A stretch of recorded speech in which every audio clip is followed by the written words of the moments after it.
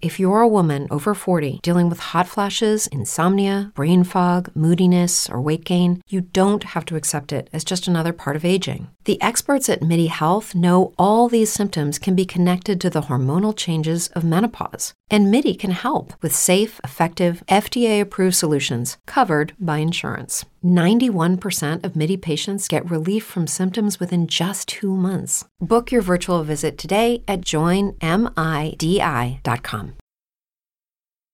The following podcast is a W2M Network original production. Visit W2Mnet.com for all of our other great podcasts, plus news, reviews, articles, and opinions from the worlds of wrestling, video games, football, and entertainment.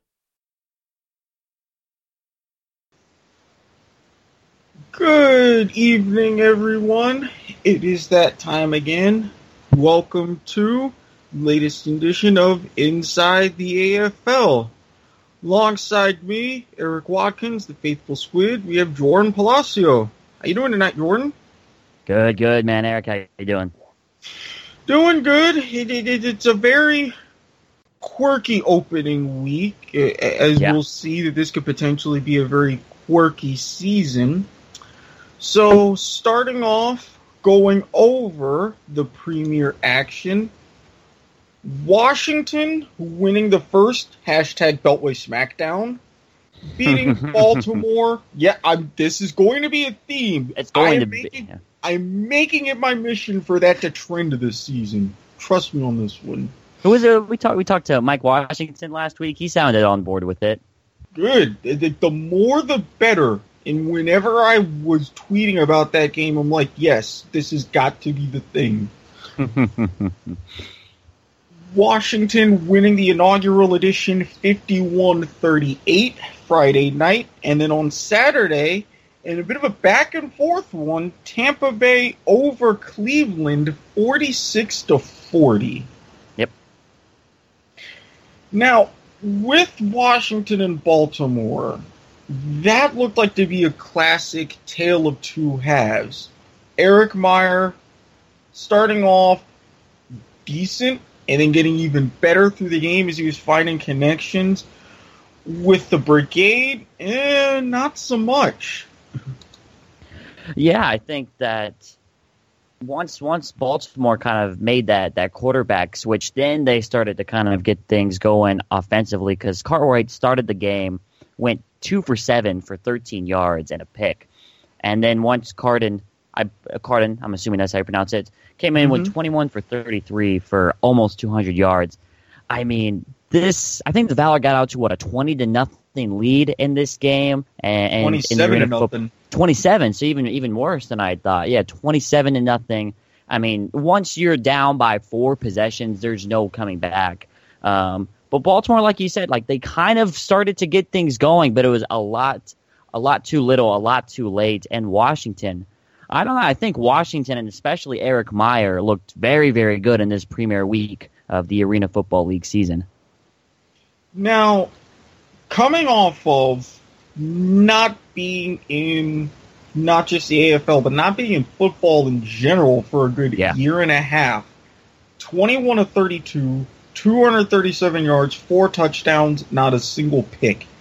That's about the best that you can ask for. And again, with this defense, going up this kind of a caliber quarterback who clearly doesn't miss a beat, there were some problems. But Shane Carden, I saw more life in that Baltimore offense once he came in, and a bit of a sense of a potential dual threat on their hands. Not quite sure, but that's going to be something to keep an eye on. Yeah, I mean, I don't think there's any doubt going forward. I think I'd like to see Carden start this next game against Cleveland this coming week. I think that, like you said, I mean, they just played with more life with Carden under center. And, I think Baltimore is going to take them a little bit to get their first win. I think this was obvious. I mean, you would have not known that Washington was also an expansion team based off the way that they played coming into this game. With Baltimore, they showed those growing pains. They showed that, hey, we're kind of the new kids on the block and that it's going to take some time. Now, as we start moving into the later parts of the season, I think this Baltimore team can pull it together and start playing more as a team. But right now, it's just a whole bunch of guys who, for the most part, haven't played together before and need to learn how to play with each other, especially when you have a rookie quarterback in there like Carden. But yeah, I think he's definitely the guy for them and should be for the rest of the year. Absolutely, and we mentioned this as we were doing our preview. Washington's a team. They've been able to practice, get together, had their roster and everything decided months ahead in advance. Baltimore, they've been scrambling together, but just putting through that sort of second half effort, normally I would say, okay, they would have to wait a few weeks, but now I'm not so sure. They might be able to sneak one in within these first 2-3 games, and that would be a big momentum boost. Oh yeah, I mean absolutely. I think they could definitely sneak one in against a team like Cleveland this coming week. I don't think it's going to happen, but would I be surprised that if it happened? I wouldn't be at all. I think that this Baltimore team, like I said, it's just growing pains. It's just they need time to play with each other. And when you're down 27-0, it's very easy to quit. And I don't think that these guys did that. I think they played hard for all 4 quarters. And when you have a team like this with Coach Smith at the helm leading them into the charge every single week, I think that they could absolutely maybe falter in the beginning like they did this past week, but kind of climb themselves back to maybe a 2-3, 3-3 record, given the right amount of luck in there. Mm-hmm. Oh yeah, and at 3-3, if they were to get at that point, then you're still good position as far as where you are in the playoffs. And if you're at 500 through the first half of the season, who knows? You could get to 8 wins, maybe a 9th, and then have the chips fall where they may from there. Right. Now, going over to the other side of the coin, our other game, Cleveland and Tampa Bay. Now, this one, keeping an eye on Tampa Bay, was a little curious about how Hibbert would start, and admittedly it was a bit flat, but again, didn't take long to get his timing down, find Joe Hills, who had a tremendous night, 7 catches, 53 yards, 3 scores. Things seem to be clicking very well offensively, and defensively, as I predicted, Shane Boyd, he looked like he was a pretty competent backup who happened to be starting. A lot of miscommunication, some missed throws. Overall, statistically, a decent night, but you combine that with a lot of the pressure that he faced thanks to that storm front line, and it wasn't pretty. Well, I mean, you nailed it right on the head. Shane Boyd looked like a competent backup because that's exactly what he was last season. He was the backup for the Arizona Rattlers behind Nick Davila. And he's a backup who got thrown into a starting job, thrown into this position to where now he is the main guy. And this is his first real game. I take that back. Davila got hurt, I think, a year or 2 ago, and he had to start 3 or 4 games for the Rattlers. But this is his first game being the guy, and the guy that they have to go to. That, like it or not, the game's falling on his shoulders, and whether or not he can make that throw to a Colin Taylor or Brandon Tompkins, that's all on him. And I think like with Baltimore, I think it's just going to take some time because you have a guy like Hippiard on the other side of the field who was having maybe an MVP season last year before getting hurt. It is kind of intimidating. I mean, I would definitely be kind of nervous and intimidated going into that type of role. And I think that Shane, he's got the talent around him, especially when you have a guy like Colin Taylor who's catching your balls. But I think it's definitely going to be a learning process. That doesn't mean that he can't get better. Like you said, statistically speaking, he had a pretty good night. Threw for almost 300 yards, 5 touchdowns, and 1 interception. It's just like those couple passes that could have been that weren't might have been what kept Cleveland from winning this game. Now, in just a few days leading up to this game, and we'll discuss this a bit more in depth later, we had the two real big surprises. Arvell Nelson being cut and then re-signed by the team, filling in for the injured Rashawn Kaiser. Going to be some big position changes. And initially, the fact that, okay, Nelson, who was developing into a really good, borderline fantastic quarterback last season, these moves happening with him, was that sort of behind the scenes factoring with Shane Boyd, or is he going to be able to try to tune this out? I don't know. It'd be interesting to see how much it kind of plays into his head, because I mean it's a weird week for Cleveland to cut a guy like Arvell Nelson, who you said was kind of showing signs of becoming this next big quarterback in this league, to now we're re-signing him, but on the other side of the ball, to replace one of the better corners in the Arena Football League. I would hope that he's able to tune this out, because, I mean, as a quarterback and as a player, what else can you really do? Because if you let all of this noise kind of get to you, then that's never ever going to end up well for you. It's never going to turn out to being a good thing. I don't know. What do you think about this whole Arvell Nelson situation? I think it was tricky, because my big question, why cut him in the first place? You had a lot of injuries at quarterback last season, which put Nelson into that role.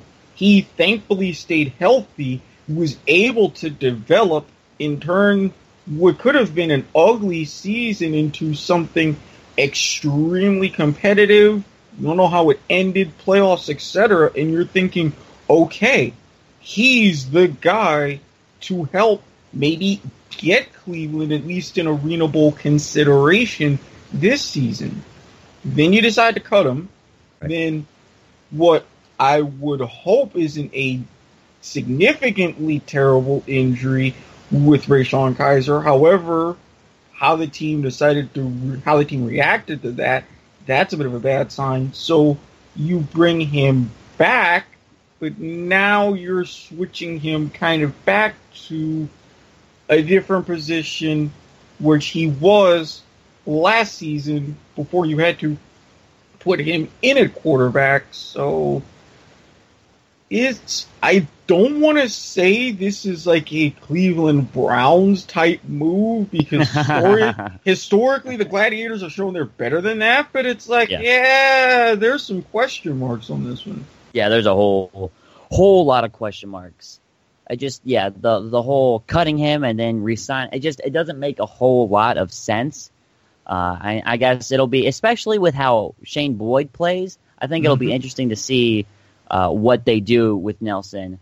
And it'll be interesting to see Nelson play another position. I don't know. Nelson might start playing like not Jack Linebacker, but corner. We'll get him to kick a few balls in. I mean, he's pretty much played almost everywhere for this Cleveland team. The ultimate secret weapon. So we'll see about that one. Yeah. And going back with Tampa Bay, I noticed a trend, not just with Tampa Bay, but kind of going through the course of week one. Mm-hmm. Yes, it is an opening week. Yes, we're kind of going and developing a bit, getting timing and everything down, but still relatively low scoring. I pointed this out, the fact that with the talent among all five teams, you're not going to see a lot of 60, 70, 75-point performances as you have in seasons past. And with this week, you had one game, 86 total points, the other one, 89. Is this going to be more of what we should be getting used to, or is this just opening jitters? Well, I could give you what I think is probably going to happen and what I would rather. I mean, I think everyone would probably rather see a lot more scoring, just because that's the name of the game in the Arena Football League, and it makes for a lot better television and a lot better viewing experience. But no, I think things are going to kind of die down a little bit. I don't think that we're going to we're going to see any of those type games anymore. I don't think we're going to be seeing any of those 60, 70-point games like we used to back in the day with these teams. Like you said, I mean, every team is so talented. We had Washington last week, who has one of the best receivers in the league, T.T. Tolliver, get outshined by Mike Washington, who I think caught for over 100 yards, had a few touchdowns in that game. I mean, it's just things like that there's so much talent to where if you cover one guy, the second receiver, the backup receiver, I guess in quotes, is just as good as the first string receiver. But that goes for the same for the defensive side of the ball too. And I think especially with a team like Tampa Bay, who I know you're extremely high on coming into this year, I think this is going to be but this is going to be probably one of the most defensive one of the most defensive seasons in this league's history. Oh, absolutely. I mean, if everybody I would say, if you're wondering, hey, what's happening to all the high-flying action, as you said, I would recommend people go back to some of the early days, some of the late 80s, all throughout the mid-90s, where you had a lot of burgeoning talent, but with so few teams, a lot of talent packed tightly together, you're going to get these kinds of games. It's going to be extremely exciting, nevertheless, but at least for this season, maybe next season, who's to say, unless something major happens, this is the kind of arena football that we're going to be seeing. I personally have no problem. That's just me. No, I mean, I think it's just all about the competitiveness. I mean, you look at that Tampa Bay Cleveland game; it was back and forth game. I mean, within a touchdown. I mean, that's fun to watch. I think that's just the most important thing. As long as we get a game like the Washington-Baltimore game, you tune out at halftime. I mean, did you really miss a whole lot? I mean, you missed Carden played well the second half, but I mean, other than that, the game wasn't on the line to where in the other game, one stop could mean a lot, or a couple stops, and the entire momentum of the game switches. So, no, I mean, it's just not about lighting up the scoreboard. It's just about playing a good game. And, as long as that's happening, I don't think anybody should be opposed to a more defensive arena football league. All right. Well, we're definitely going to see how this develops. I mean, I'm tuning in. I'm definitely preparing for a hell of a ride, and I think it's going to be great. So now, if this first week's anything go by, this is going to be, like we've been saying, one of the more fun and, how you said at the top, kind of more quirky AFL seasons this year. Okay, now going through so we can sort of put a bit of a bow on week one before we focus on potential storylines going into week two. What would you say was like a spotlight performance from these games? Ooh, I'd have to say the duo of Eric Meyer and Mike Washington. I think that was, to me, the big eyebrow raiser. Mike Washington, like I said earlier, 112 yards, 3 touchdowns, and Eric Meyer threw for over 200 yards himself. I mean, that was the big surprise to me because, like I said, that Washington team has T.T. Tolliver, who is one of the best, maybe behind Joe Hills, one of the best receivers in the league right now.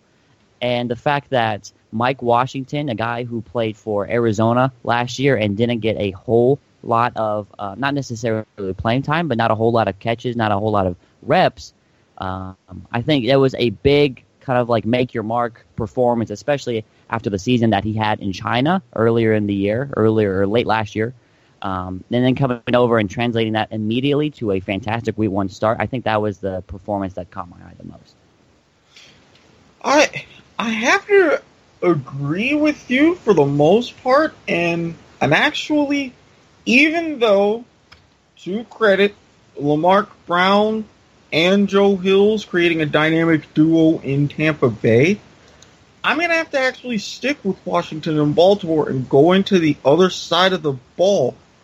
Big play Reggie Gray, 12 catches, 139, and a touchdown. Now, granted, he wasn't under necessarily the most ideal circumstances, especially in the first half. But knowing that he was there, a lot of tough plays, especially for the short routes, to get Carden more comfortable, and then opening up for a lot of long bombs.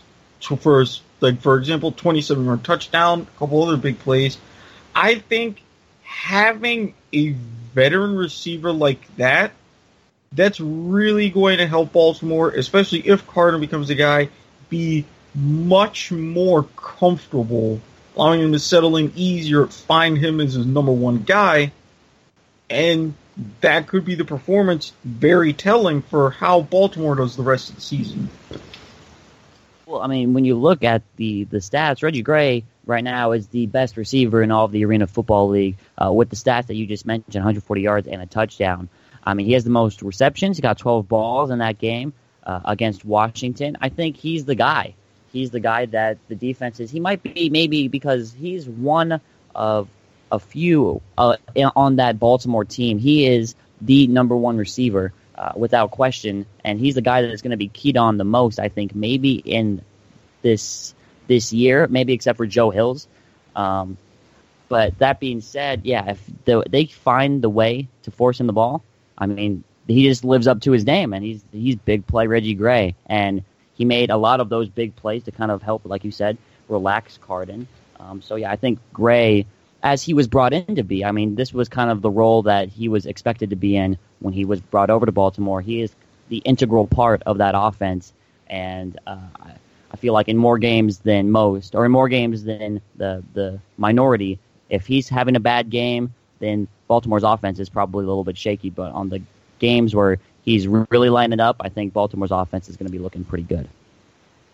Oh, absolutely, absolutely. And now these teams are saying, okay, we had to plan for him before. Now we're going to have to take more of a Cleveland's defensive approach, take Tampa Bay's defensive approach, try to see if we can shut him down, and then go ahead and see, now, does this open up for us getting to Carden? And I really want to see, as we take a minute and sort of, will in a little bit begin to preview Week 2's games, how that's going to develop.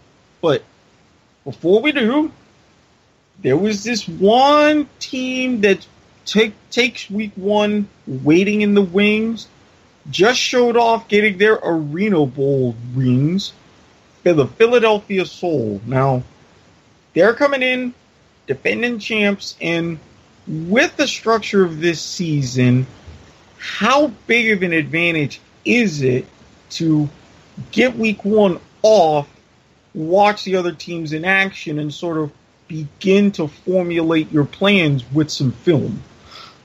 Oh, I mean, it's without question, it's a huge advantage just from a scouting point, because you could have something different that, for example, Philadelphia is opening up their season this Saturday against Tampa Bay.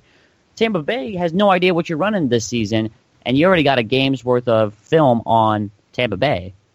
And what do they have on you? They got nothing except for the stuff from last season, but especially with all the stuff that happened in the offseason last season and the way that the league was structured, feels like it was a lot longer than what, a few months ago.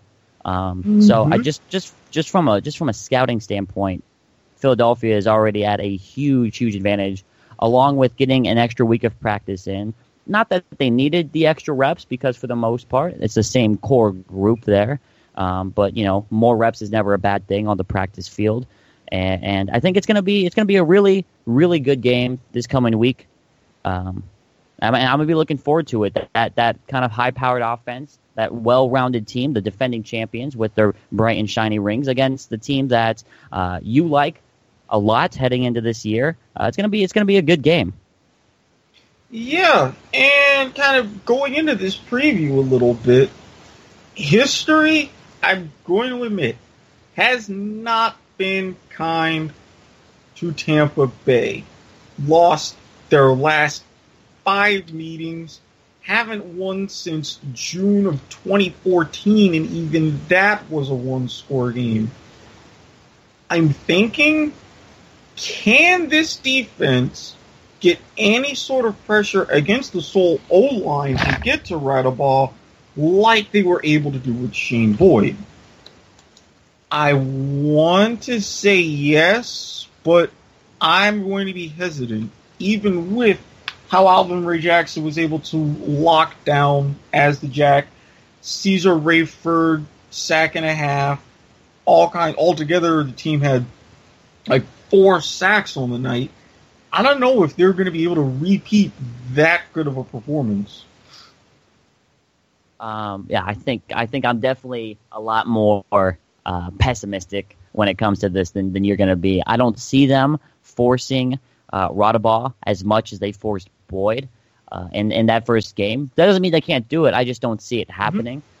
Just for the sake that Radaball and this Philadelphia Soul team, A, are the defending champs, and B, like I've been saying from the preview, have for the most part, these same guys. So there's no nuances to the strategy. It's just muscle memory for these guys.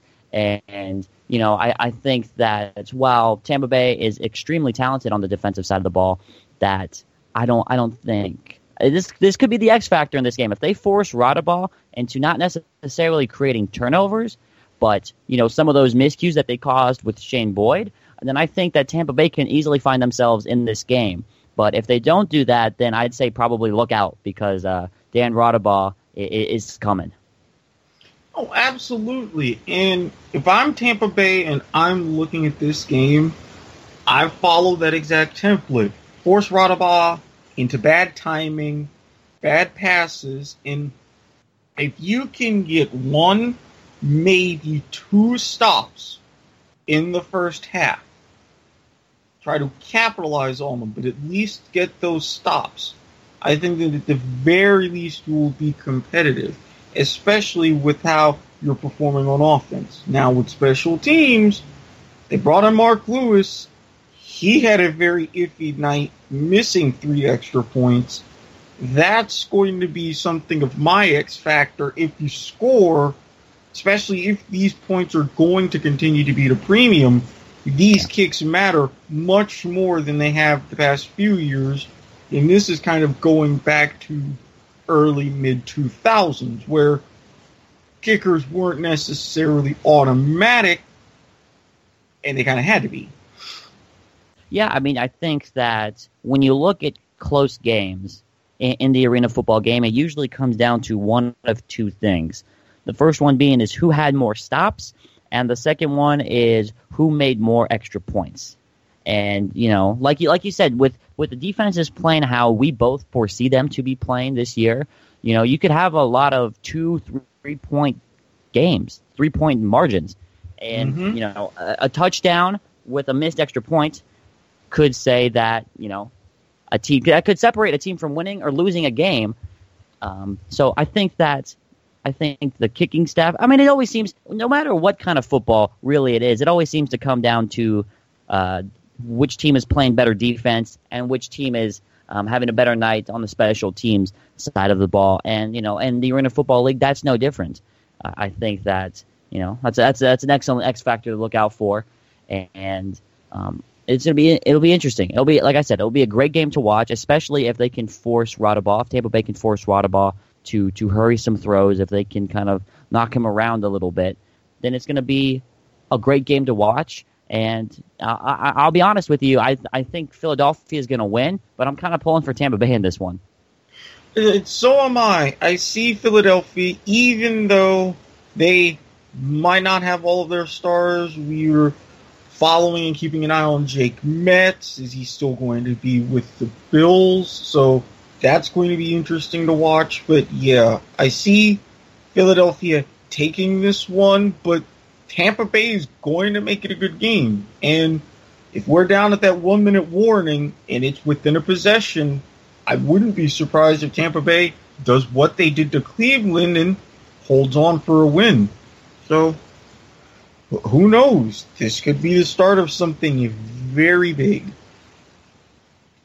Now, with Baltimore and Cleveland, both quarterbacks have got a lot to want to forget from week 1. but they also have a lot that they can look forward to. Personally, I see Carden taking a bigger step forward than Boyd, and I think that could lead to, don't necessarily want to call it an upset, but that could lead to a franchise's first win. Now, real quick, before we kind of get into this, let me ask you a question. Mm-hmm. Both quarterbacks, Boyd and Carden, both came up with the losses in their respective games. Who do you think had the better performance? You had Boyd, who, like we said, statistically played well but missed a few passes, and you had Carden, who started the game off the bench and then came in. Who do you think, given the conditions that both the quarterbacks were given, who do you think played the better game? Personally, I have to lean towards Carden because you highlighted it perfectly. Coming in off the bench, team's down 27-0. They're throwing you to the wolves and say, okay, move this offense, generate something. Not saying, oh, we can still win this and putting it on his shoulders to win the game, but at least make it close. And he really did. From that point to where he came in, Baltimore outscored Washington 38-24. That's something to really hang your hat on. Boyd, came in, knew he was going to be the starter, knew he was going to be the guy, was able to prepare that way, and while he made some great throws, while he was able to find some open receivers, there was something that even when he had a clean pocket, there was just a little bit off. I think that's kind of been the... Now, I'm an Arizona guy, so there's a little bit of bias here. I think that's kind of been the Arizona Rattler backup quarterback MO, because before Shane Boyd, Jason Murrieta would come into the games. And this is, I want to say, like 2012, 2013, during the Rattlers three-peat time frame. And Murrieta, especially with me, was known for one thing and one thing only, is that he could throw the deep ball really, really well. But in terms of like touch passes and stuff like that, that's a little bit of a question mark. And in the past couple seasons, I think I've kind of seen the same with Boyd. He throws the ball extremely hard, and he could hit any spot on the field over 25 yards. He's got no problem, heaving the ball down the field. It's just that on those little touch passes that a guy like Nick Davila for the Rattlers, for example, was so good at, it's just he didn't have the same type of finesse on the ball that a guy like Davila or a guy like Rodaball has. And that being said, I don't think you can really teach that. So in responding to my own question, I think I'd have to definitely agree with you that Carden basically pinch hit for the Baltimore Brigade last week and played for how he was, for the situation that he was put into, played extremely well. Oh, and, yes. I'm with you 100%. I don't know if they're going to win. I don't think that Baltimore is going to pull out the win. But if their defense can play a little bit better this week and kind of limit the big scoring in the beginning of the game like they weren't able to do against Washington, if they can make that adjustment against Cleveland, I think we're going to have another really good game on our hands this week. Hey, you hit it on the head. And I kind of want to play off of a point that you mentioned about Boyd and his throwing.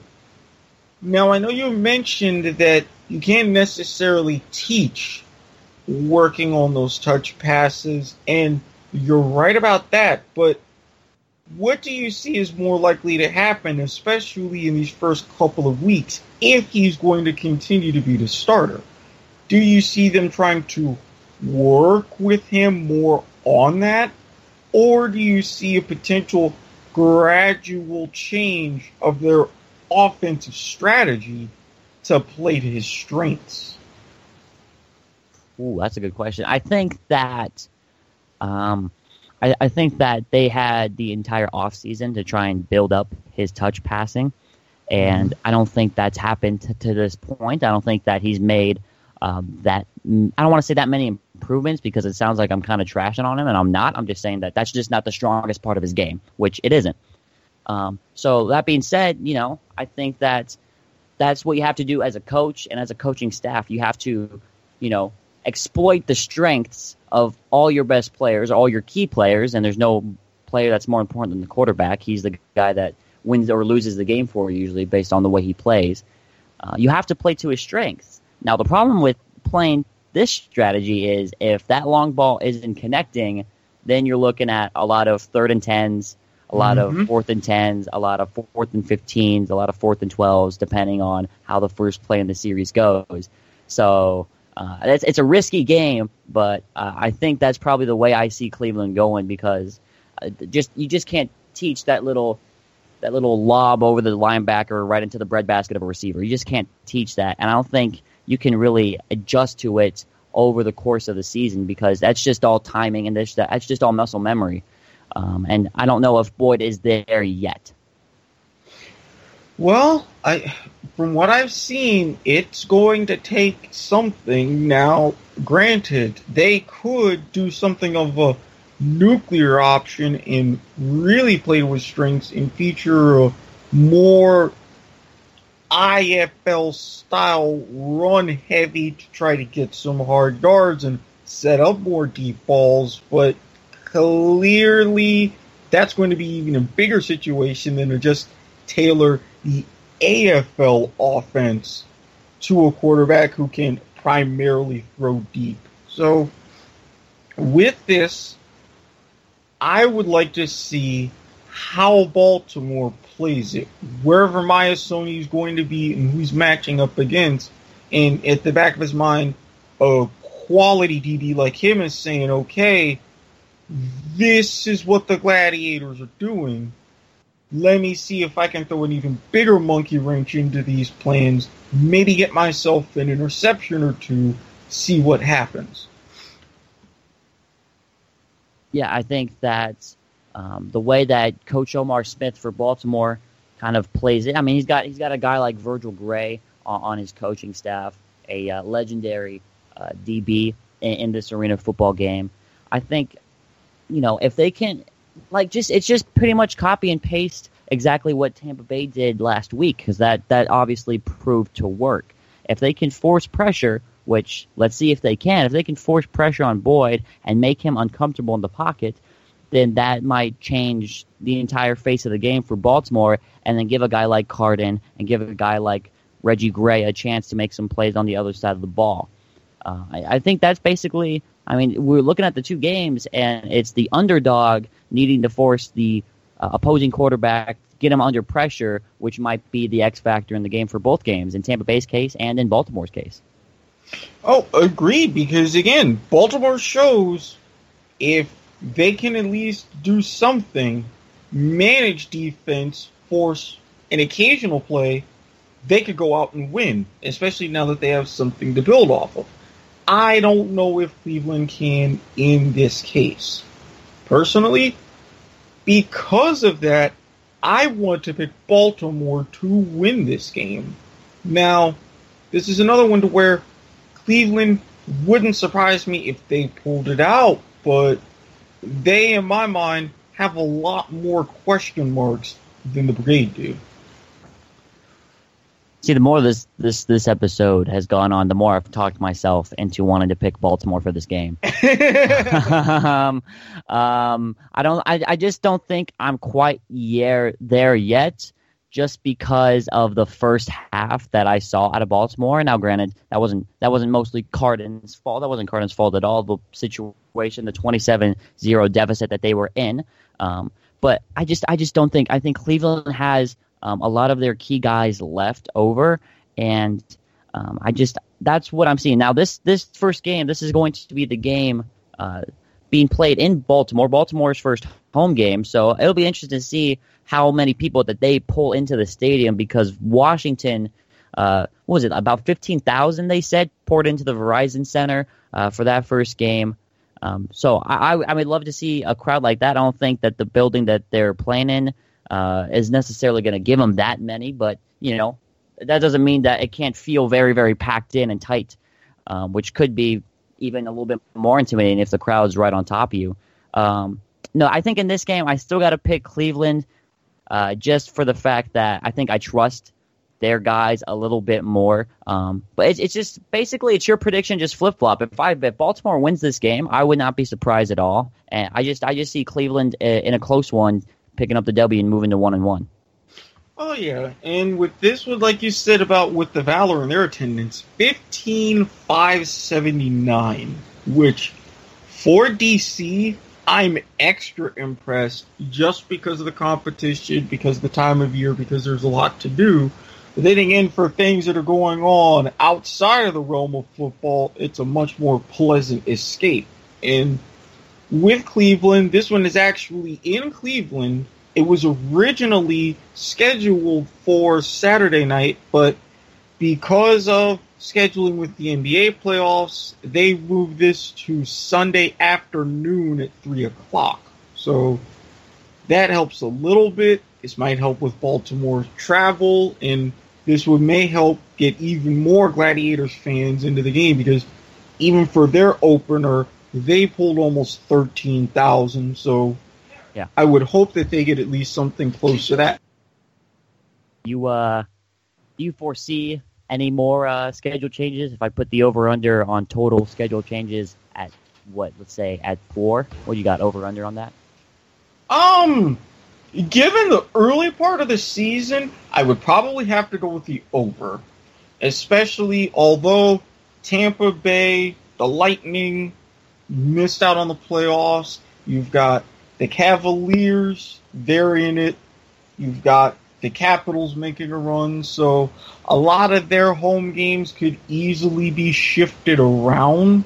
So I would have to put that just a little bit over, simply because you've got those two teams and multiple dates and multiple teams in those cities still in and still playing. Yeah, I think I'd have to go with the over on that one too. I wonder if Cleveland, how many of those they're going to be responsible for, because I think the Cavaliers are they're probably going to be in the playoffs for a little bit. They're probably going to be in the playoffs for a long time. Yeah, unless we forget, I would also have to see how the Cleveland Monsters are doing. They're defending Calder Cup champs. If they're set to make another playoff run, then whew. Now, we mentioned this, and it's been kind of our theme when talking about the Gladiators with their moves this season, to kind of put a bow on that. If Boyd at least matches his performance against Tampa Bay, is that enough to kind of fend someone like Arvell Nelson off, or fend off bringing in another quarterback, or say another shaky night like that, win or lose, will the coaching staff start to think, okay, maybe this isn't working?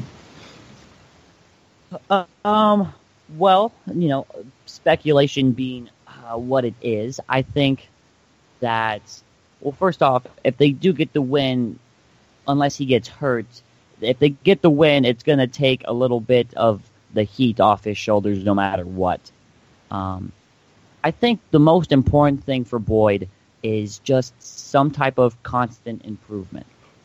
He kind of set the bar for himself. I mean, there's no shame in losing to a team like Tampa Bay, especially this season.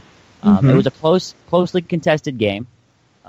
But now this week against a team like Baltimore, who had a shaky first half, who defensively in the first half was scrambled by Washington's offense, I think that's a big thing for him to key on. If he can't really take advantage of the first half scoring that Washington was able to exploit, then I think there's definitely going to be questions. And with a guy like Arvell Nelson, who in practice he's playing against, I think, yeah, we're looking at a very, very interesting situation. For Boyd, I just need to see some constant improvement, just stuff that he's worked on, or just feeling like he's getting better as the weeks go on. Because like I said, this is his first season as the guy. This is the first season where he knew going in, okay, I'm the starting quarterback. I'm responsible for 60 minutes of the game, and it's on me to go out there and win the game for my team. So, I mean, that's a lot to adjust to, and it's just a learning process. And as long as he's making those strides, and I'd say the first 3 or 4 games in the season, then I think he's going to be fine. But if he starts regressing, then I think Arvell might be getting the call to come onto the other side of the field in practice.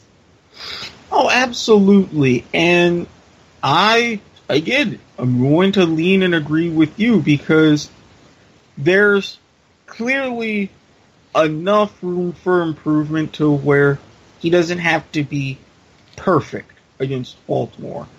But at the same time, if he can do those little things like better response to pressure, scrambling, not holding onto the ball as long, if he can do more and more of those things, then you wouldn't be able to necessarily blame him if, at a worst-case scenario, they do start 0-2. Because, yes, he's showing he can lead you to, at some point, winning a game, going on a run, and doing something. But he starts taking more steps backwards, and he can't quite figure out these defenses like he should be able to, then yes, the quirkiness for the Gladiators, it's going to get even worse because now they're going to want and possibly need Arvell Nelson to come back to being quarterback. Then you've got to do even more shuffling. Defensive side of the ball, offense, try to cooperate and go around that. Yeah, I think that in terms of this week, it's just going to be a fun week to watch. I mean, these are the kind of the storylines heading in.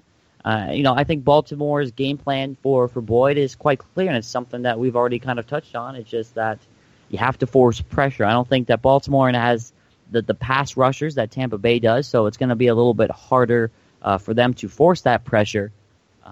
But that's just the game plan going in, and it's always going to be until Boyd can make adjustments because the best quarterbacks are their best when they are under pressure, and just because that they're getting hit around, that doesn't really affect their game all that much. And Boyd's just not at that point yet to where if he feels uncomfortable, he can kind of panic and force a ball or misplace a ball to where it's not supposed to go. So until then, I think it's just, bring the house. And if you get to him, there's a good chance that A, it's going to fall to the ground, or B, you might be looking at a good chance to get an interception and create some points going the other way. Yep. And with a team like Baltimore who's clearly hungry, I want to see what they'll do. But before we head out of here for this week, we talked about spotlight performances week 1. Who are you looking out for specifically in week 2? Well, this is a little bit. I think it's not going to really come as a surprise. I'm looking at Carden for Baltimore just to see if that second half performance that he put up against Washington was a fluke, or if that's going to be the way that he's going to be playing for the entire season. Because if it is, then Baltimore's looking like they could be a pretty good team. But if it's just a fluke, then we know it's just one of those flash in the pans. I mean, this is the game, I think, for him that he can really prove himself. This is his proving ground. If last week wasn't, then this week definitely is. And I'm pulling for him. I'm not going to make any bones about it. I'm pulling for Shane Carden to have a good week and kind of cement himself as more than just the backup like he was originally slated to be. Just establish himself as, if he's the 5th best quarterback in a league of 5, just be the closest to the 4th spot as he can be. I don't want there to be a huge gap between, guys like Eric Meyer, Hippiard. Well, I mean, you have Shane Boyd in there, so, even then, he might not even be the 5th one by the time the season's over if he's playing the way he's playing. I just think for a guy like Carden who has about as much experience in the indoor game as I do, it would be really, really cool for him to have a good week this week and progress that into the rest of the season. Oh, absolutely. I love trying to see who the next stars are going to be. I really want to see if Carden can be one of those guys because he could, with this season, with this improvement, really turn into the first franchise player for the Brigade. And that would be huge on a lot of levels, especially since they're going to be on the road for their first few weeks. Having someone like him, if he can keep this up into their home opener May 7th, that would be tremendous. And for me, I'm going to cheat a little bit because I don't have a specific player, but I would love to see how specifically the Philadelphia Soul receivers are going to react against that Tampa Bay defense. Are they going to, like Colin Taylor, find ways to get themselves open? Are they going to settle down and say, okay, we're going to take what they give us and make their secondary more of a nightmare?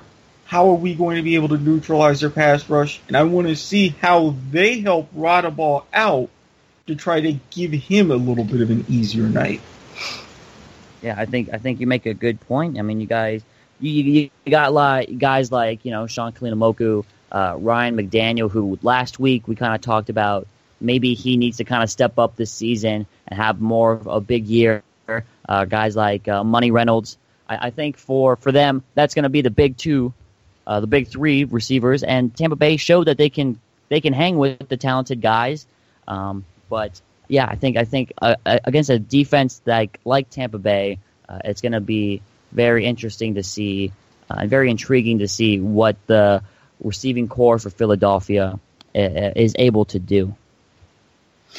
All right, well, we're gonna get ready. Should be, like last week, another week of fantastic action in the Arena Football League. Oh, the fun's really going to begin now. Yeah, now that everybody's getting underway, it should be fun. Eric, who do you got? Who are your picks this week? Who do you got? I am going to go. As much as I hate to do it, I got to pick Philadelphia simply because they've got the preparation, they've got the guys. This is the first step to as how they want to defend their title, and I don't think Tampa Bay can repeat that magic. And for Sunday's game, I'm picking Baltimore. I think there's a lot to like about Cardin.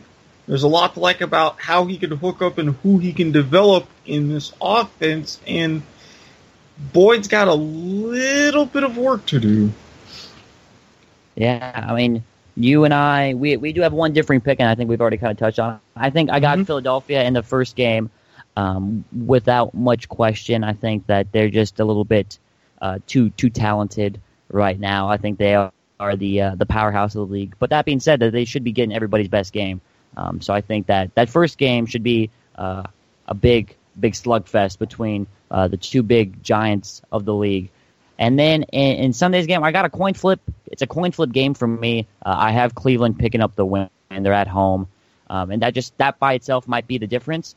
But yeah, I think Boyd at home hopefully can kind of calm himself down and get more familiar with that starting position. But like we said, there's a lot to like about Cardin and big play Reggie Gray over there for Baltimore. But in a coin flip, and probably I'd say the spread on this game, I'm not sure what the official spread is, but I'd probably say 3 or less maybe. But yeah, I have to go with Cleveland on this one. Okay, I'm actually going to take a second while I'm here, look up these lines if they have it. Okay, they don't have it here. I would be inspired to do all of this just as we're getting ready to head out, but if anything, you can follow me on Twitter at Squid Sportshead. I'll be tweeting them out, and we will get forward to sit down and watch another great week of AFL games. Yeah, looking forward to it. Been a good week one. I think it's going to be shaping up to be even a better week two. Yep, week two, the bar has been set. And as you said, now with Philadelphia getting in, we will truly see. With that said, I'm Eric Watkins with Joram Palacio. Stephen Err should be back with us next week. But until then, this has been Inside the AFL. The following podcast is a W2M Network original production. Visit W2Mnet.com for all of our other great podcasts, plus news, reviews, articles, and opinions from the worlds of wrestling, video games, football, and entertainment. Brain fog, insomnia, moodiness, achy joints, weight gain. Maybe you're thinking they're all just part of getting older, or that's what your doctor tells you. But MIDI Health understands that for women over 40, they can all be connected. Hormonal changes that happen during perimenopause and menopause are at the root of dozens of symptoms women experience, not just hot flashes. MIDI specializes in compassionate care for women in menopause. Their solutions are safe, effective, and FDA approved. Plus, they're covered by insurance. A convenient telehealth visit with a MIDI clinician can be your first step to getting personalized care. They'll tailor a treatment plan for your symptoms and health history so you can get back to feeling great. 91% of MIDI patients get relief from symptoms within just 2 months. When your body changes, your care should too. Book your virtual visit today at joinmidi.com. That's joinmidi.com.